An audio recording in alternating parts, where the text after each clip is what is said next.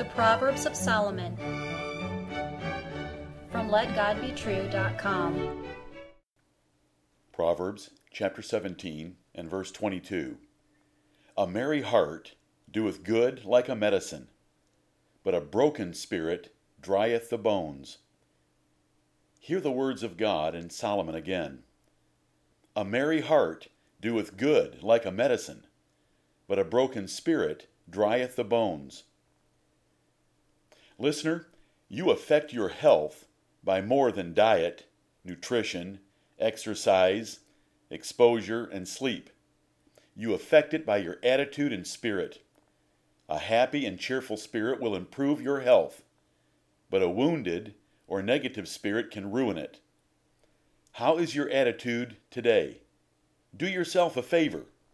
Consider the wisdom here and choose to be cheerful in the Lord.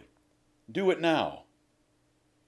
The Proverbs simile, like a medicine, and its synecdoche, drieth the bones, should not be perverted to ridicule antibiotics or explain the cause of leukemia.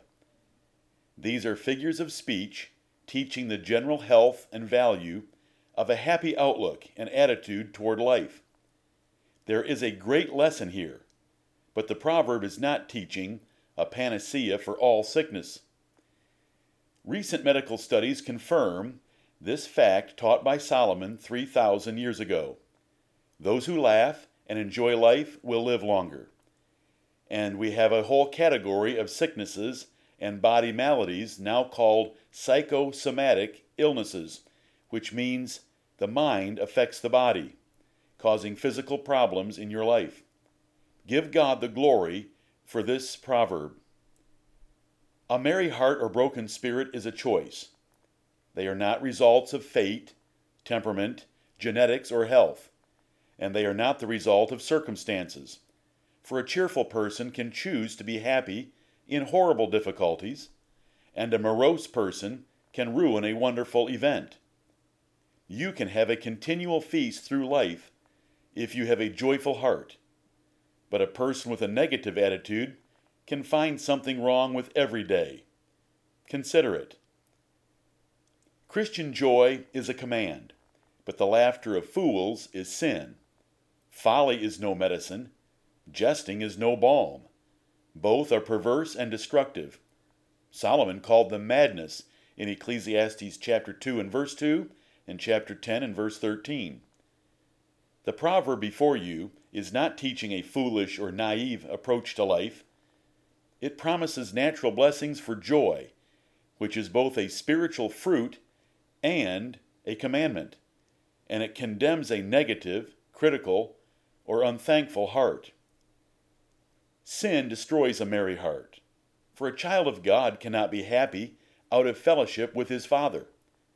David often described a broken spirit caused by sin. It dried him up, broke his bones, and miserably tormented him from the inside out. He spent his time crying and grieving, rather than rejoicing and living.